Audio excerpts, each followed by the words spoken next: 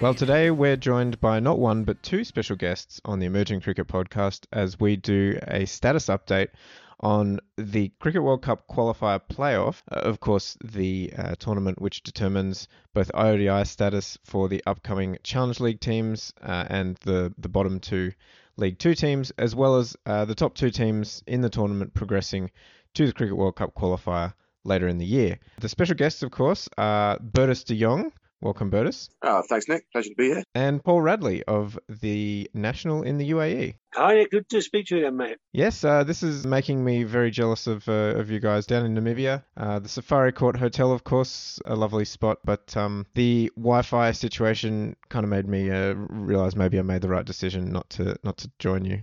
Well, yeah, it's been a bit dodgy, but it seems to be holding up at the moment. And let's hope it stays that way for the next few minutes at least. Well, we'll just run through the results so far. Today being a rest day, we've seen on the first day's play, Namibia kicked things off against the USA. The visitors in that one too good. USA won by 80 runs. Then on the 27th, the UAE beat Papua New Guinea pretty comfortably in the end, but PNG looked like they were heading for a victory with a massive opening partnership before collapsing in very PNG style.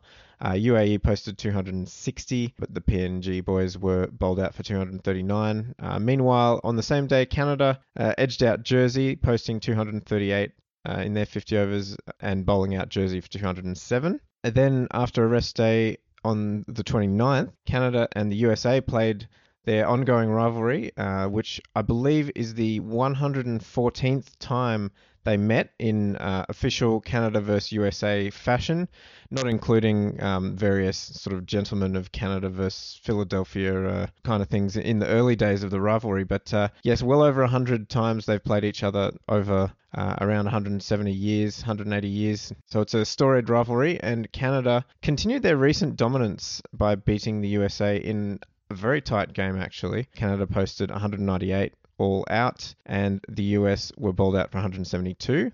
Meanwhile, across town on the 29th, it was the complete opposite. It was a run fest. Namibia posted 381 for 8 in 50 overs, which is the highest ODI team score for an associate. And PNG, amazingly, after basically 4 years of their batting being incredibly fragile, they looked pretty good to chase it for most of the game, but were eventually bowled out for 333. Then on the 30th, Jersey couldn't really do much against Namibia, posted 213, and the Namibians chased it down in just over 30 overs with 8 wickets to spare. The USA got another win on the board, edged out the UAE, who posted 279, and the USA got over the line with an over to spare, the main story there being a century to young player Sateja Mukamala.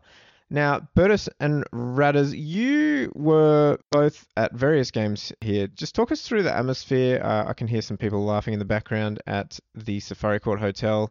The teams are all there together. What's it been like down in Namibia so far? Cricket Namibia always do a great job with these tournaments. And I think while Namibia would have been quite disappointed to be playing in this tournament, it's certainly been better for the bar revenue at Wanderers to have the local boys participating.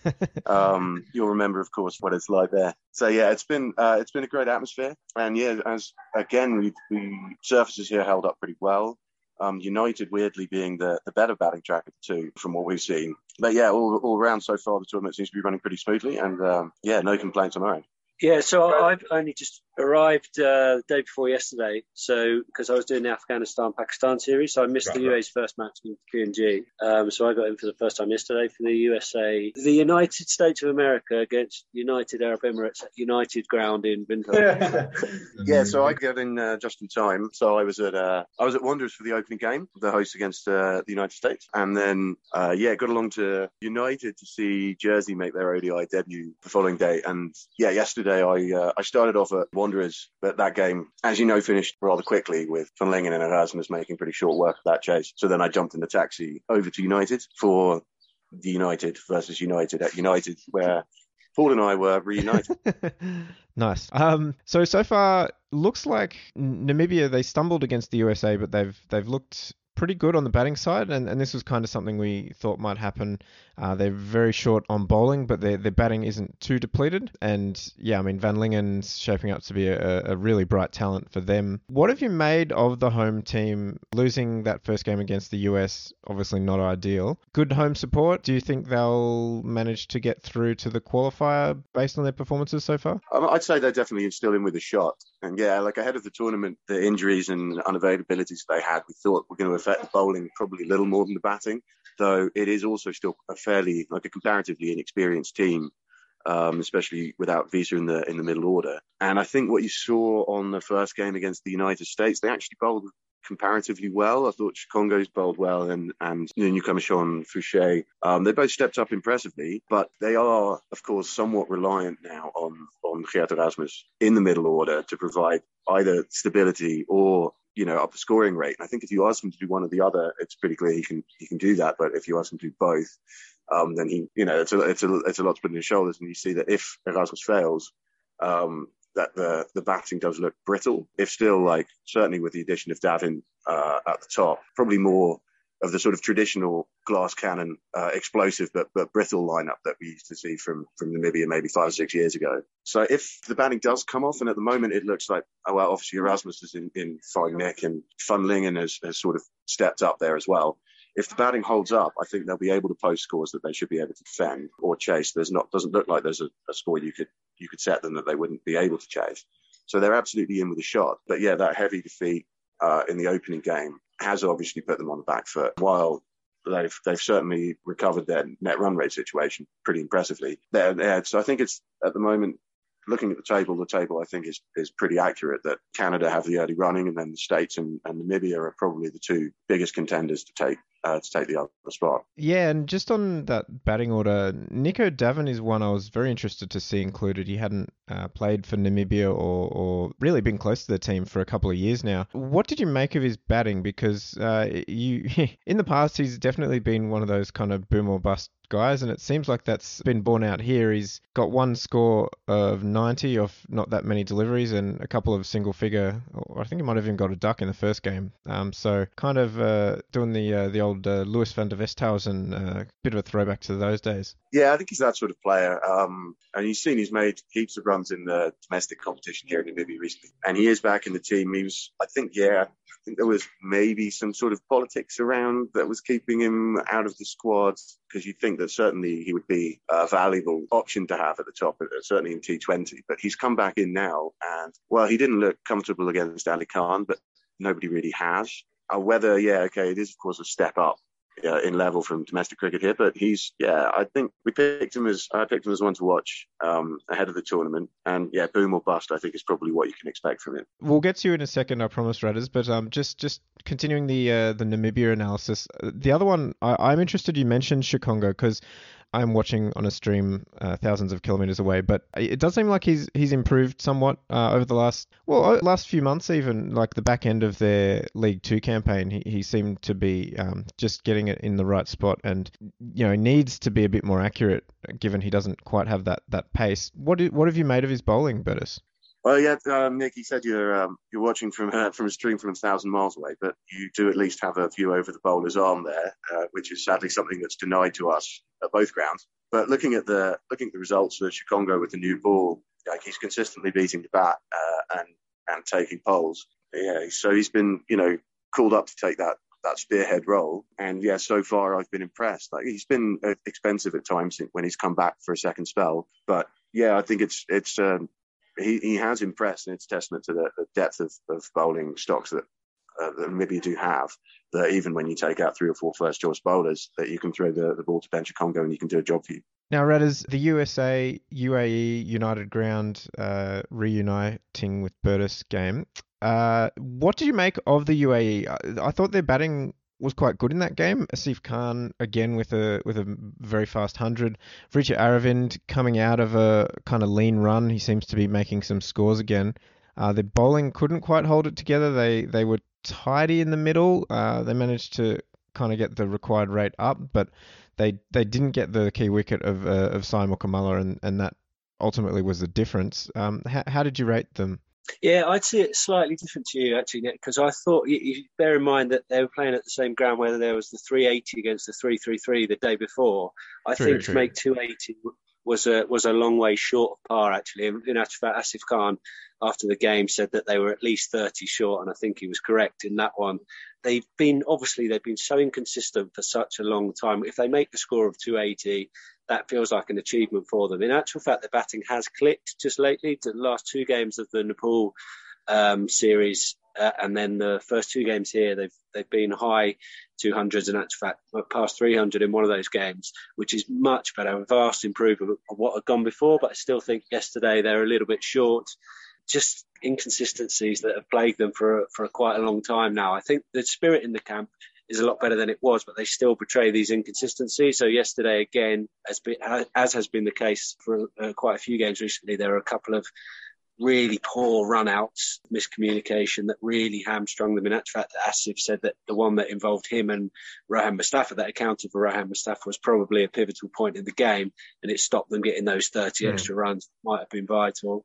But then with the bowling was fine on a pretty flat, very flat wicket and a high-scoring ground, but they were really let down by their fielding. Fielding was pretty loose, and bearing in mind they've got a pretty young team now, UAE. I think they were very disappointed with that. So I think there are promising signs for the UAE team, but for some reason it's also the United States, the opposition. They're complete. I don't know what the word is, but they just kept, for some reason they got a real sign over the UAE. They played 6 times in ODI cricket, and UAE have only won one of those games. When I think they're pretty evenly matched teams if you look at the personnel, and in fact you might even suggest that on top of their game, if both teams play to their potential, UAE might even be the better team. So it's a strange run of results, but it's borne out again yesterday. Yeah, a bit of a psychological aspect maybe, in a similar way to the US often stumbling against Canada in recent times, even though Canada's down in the Challenge League. Just on the UAE's kind of off-field stuff, we know that they sacked / parted ways / moved on,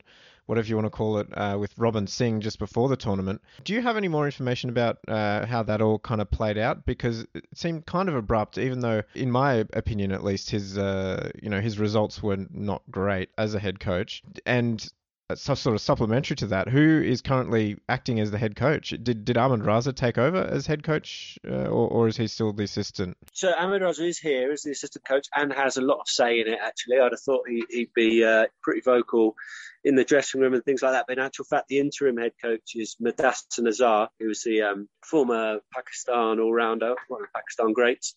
But he's been in the UAE for quite a while now in sort of development roles or high performance coaching roles based at the ICC Academy. He'd been in charge of the under-19s team, went to the last World Cup, so he knows a lot of, obviously the young players have graduated from that setup. He knows them very well. He's sort of nice, good figurehead, really sort of safe pair of hands in this position because he's got good demeanour about him. He's got good perspective on life and cricket. So they're pretty lucky to, like I said, well, I'd say lucky they appointed him to his role at the ECB, a long while ago. So it's no luck that he was there, but it's good that he can fill in a situation like this. In terms of Robinson going, as you said, the run that he'd overseen was just not good enough, really. They were pretty happy to appoint him 3 years ago as perhaps like a celebrity face, with a pretty good coaching CV, to be honest. But I just don't think he was ever at any point just the right fit for this team. And that was borne out with, I think it was 20 defeats in his last 27 games in all cricket. So, that really wasn't good enough. So I think when his contract ended, they acted to, not to continue having him in that role. Yeah, I mean, I've never been convinced about this thing of kind of working the UAE around his commitments in India and doing some Zoom coaching and sort of flying in, flying out. I think you're always better off with a coach who's there on the ground with the team. Do you think the players are happy with the change? Were they struggling under Singh? And do you think that the change of personnel is part of the reason they're coming together now? I'd say that's exactly right. Yeah, I think morale within the team was very, very low towards the end of Robin Singh's tenure. Obviously, it was a very emotional, tempestuous last game they had in Nepal with the way it finished, the DLS and the bad light and all that sort of stuff. And the crowd, obviously, it was an incredible crowd. And tensions were sort of rising towards the end there. So it's understandable that it was all reaching sort of like a tipping point at that stage. But morale was pretty low by that point. And I just think it's good that everybody now feels they've got a clean slate.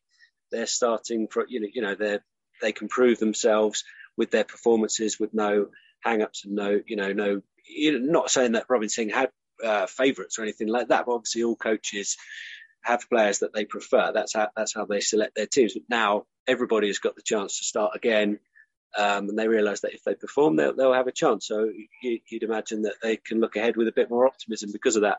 Yeah, and I mean, I think back to the UAE sort of a year or two ago, and we were thinking they're one of the more exciting teams going around in the associate world, and the wheels really fell off in recent times. So hopefully they can get back on track, because they do have a lot of talented youngsters coming through the under-19s program.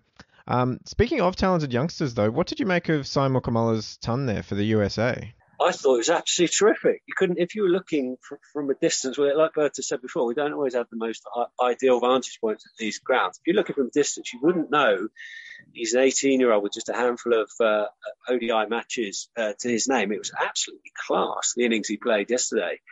Any of the senior players, like if you look at Aaron Jones, he could have played that innings and you'd have expected it from him because he's done it in the past in international cricket. Young lad like that, to play that, having not got runs the day before against Canada, it was highly impressive. I thought, as you must point out, like it was a good wicket, and that's even then, like if you're going in and knowing that it's a good wicket and you've got a chance, that can actually keep even more pressure on you because you've got a chance and you've really got to cash in. But he just played it just perfectly. It's just timed it well, made his run towards the end to up the scoring rate, having kept it sort of at the ideal sort of rate all the way through.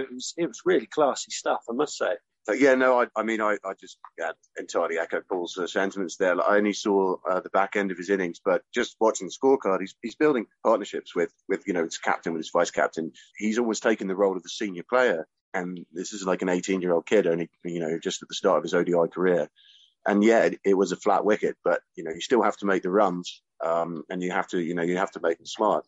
And I think it was just very impressive looking how composed and in control he looked out there, just to almost back the UAE just out of the game, and that he took that role, building partnerships with senior players. But it was very much his innings that kept that chase on track. Yeah, and I think he's probably going to be the one of the core players in this upcoming generation of young USA players as they build towards the future. Just on the pitch there at United, though, I remember when we were there 4 years ago, it was kind of sluggish. It wasn't playing particularly well, and suddenly we have Namibia against PNG, the highest match aggregate in all ODIs involving two associates. What have they been doing? Just rolling it non-stop for a couple of years? Well, I mean, there were hints we got here. I was speaking to some of the local boys just before the tournament, and they were saying that United is a much improved batting track. And yeah, when I first got there, actually, I noticed that the scoreboard was still showing the scores from a local club game, which was 300 plus, plays 300 plus. So then, yeah, you kind of think, well, we might actually be in for something here. And yeah, so it proved in that Namibia PNG game, which broke all sorts of records. The outfield also looks still not quite as good as Wanderers maybe, but a lot better than when we were here last. So yeah, how they've pulled that together, I'm not quite sure, but yes, it looks like an absolute road of a sudden. Just to be a little bit self-indulgent, we've talked about the pitch, but how's the bar and the food service up there at United? Still good? Oh, absolutely no complaints. So Nico's bar now, they've dropped the franchise, so it's no longer Dross. Nico has put his own name on it. Oh, good. And Paul and I. We hung around a good while after the game yesterday. I've got to say, yeah, you're missing out. Yeah. Wi-Fi. I needed to get the stories done from there. Well, yeah, good Wi-Fi and good food. You can't go wrong. So yeah, looking at the other side of the losing side in that run fest, PNG, after 4 years of being close to, well, I mean, hopeless is probably a bit mean, but they're the last ranked team in League 2 for a good reason. Charles Amini decides now's a good time to hit, a 70 ball ton, the first time he's hit a century in ODI cricket for PNG. And, that stat alone kind of demonstrates the fact that PNG's batting just hasn't been good enough. Is it purely a case of, having a flat deck, or do you think something's changed and they're in the, fight or flight mode playing for their, figurative survival. Well, I mean, I hesitate to offer too much of an opinion because I was at Wanderers for that game, so I sadly missed CJ's innings. But yeah, I think it's just it's almost so typical of PNG that they seem to suddenly remember how to bat with that kind of sort of fluency and positive intent, and then still managed to lose twice. It's almost, it's like it is at the least positive. It's great to see that not just CJ Meany, of course, but also Tony Ura making runs in their first game and Kipman Doriga at the top. That you kind of forget after a run of results like what PNG had, how much like talent there is in that team, and why they were playing at that level in the first place. And it's obviously a bit of a shame for them that they've put on some of their best batting now in 2 games and come away with nothing to show for it. Well, that first match against UAE was, a classic PNG. I think they were they none for 150, something along those lines. Yeah, going at like 8 or something. It was quite extraordinary. And you thought, wow, okay, they're absolutely romping home, and then they lost all 10 wickets for under 100 runs. No one else got past 20, I think. Pretty dismal stuff after that. So, the fact they didn't just totally collapse after the openers got out in that second game's maybe an improvement, but they are running out of road.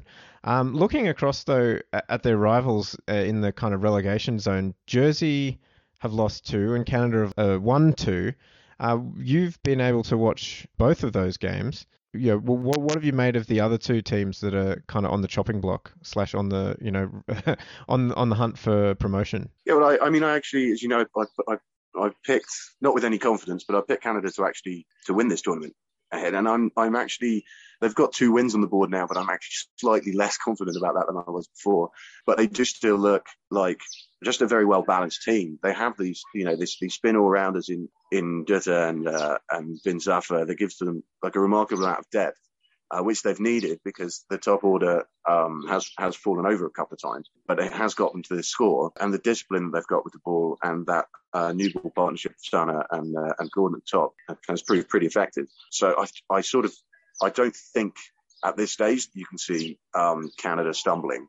Whether they make top 2, I would still back them to do that. I think that the strengths that we identified in the side before the tournament are there, even if the top order is not necessarily showing any kind of consistency.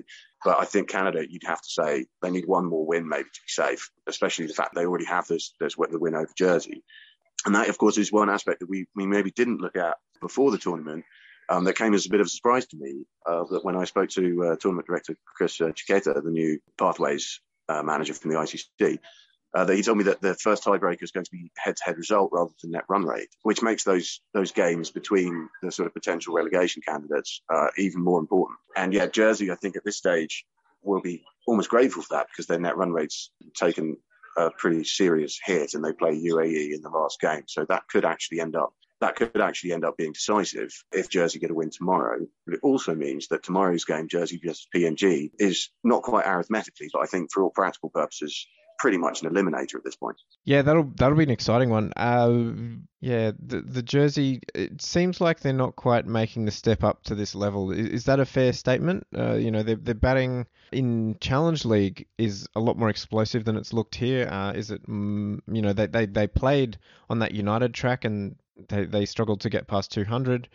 Yeah, I'm not so convinced about Jersey here. They're lacking a bit of bite with the bowling. Chuggy Prashad, of course, is accurate, and their bowlers sort of toil hard, but they don't really have that cut through that you might need taking it a step up. Yeah, well, I should say it wasn't the same depth that they played on at United, I don't think. I think that was the Namibia PNG game was on a new wicket. But yeah, I think we thought ahead of the tournament that there was a chance that their bowling might get found out here, that they need to get more assistance from the pitch, I think, for their seamers to be effective. And Julius Summerhour has looked pretty dangerous with the new ball. He's actually bowling a bit quicker than I've seen him bowl before. And otherwise, yeah, their bowling is sort of, it's decent at Challenge League level, but I think we were worried that it might get found out here. And that's certainly Erasmus and Van Lingen looked utterly untroubled at Wanderers yesterday. The batting, well, it's a young top order, and the top order is their strength. Greenwood, Lawrenson, Carlyle, and young Ace Tribe. These guys are, between 18 and I think the oldest maybe 23. So maybe it's a cycle too soon for them. But yeah, they obviously face a pretty tough equation at this point. They need to win their game tomorrow, and then they will need to win their last game against the UAE and hope that other results go their way. I think there's a lot of promise in this Jersey side. Chuggy Bashard is the oldest at 30 years old, so I think maybe it's just one cycle too soon for them. And looking as well at the USA in a little bit more detail, you mentioned Jersey's weak bowling attack. The USA, Ali Khan joining that bowling attack makes it look so much stronger. It's amazing how one guy makes such a difference. He was pretty much unplayable against Namibia. The Canadians really struggled against him early on. Interestingly, the UAE managed to handle him pretty effectively. Radley, what do you think was the difference there in that game? Was it just because the track was so flat? Yeah, flat track. UAE batters, top order batters, sometimes can be a bit like that. When there's a bit more extra pace on the ball, like if you just think back a week or two, PNG's gentle medium pace has been real kryptonite for the UAE batters. Yes, actually. And there's been a bit of extra pace on it, and they're in a real challenge as well against a bowler who's obviously, of great renown, Ali Khan. It seems like they switched their focus on. I must say they had a little bit of luck yesterday, got a few sort of flashy shots away that didn't go to the fielders and raced away, because I must say that the United outfield also is very, very fast. So they're getting good value for their shots when Ali Khan's obviously got a little bit more pace on the ball than everybody else. But yeah, it might just be the case that and obviously Ali Khan's played a fair amount of games in a short amount of time, which isn't something that he's done a huge amount of down the years. So it's obviously his third game there yesterday, so that might have had a little bit to do with it. I do remember noticing yesterday that he was getting a bit riled with some of his fielders. I think maybe he felt a few of those guys let him down. I remember one of the fielders punched a ball from Asif Khan just as he was closing in on his 100, punched one over the rope. It might have been one bounce over the rope.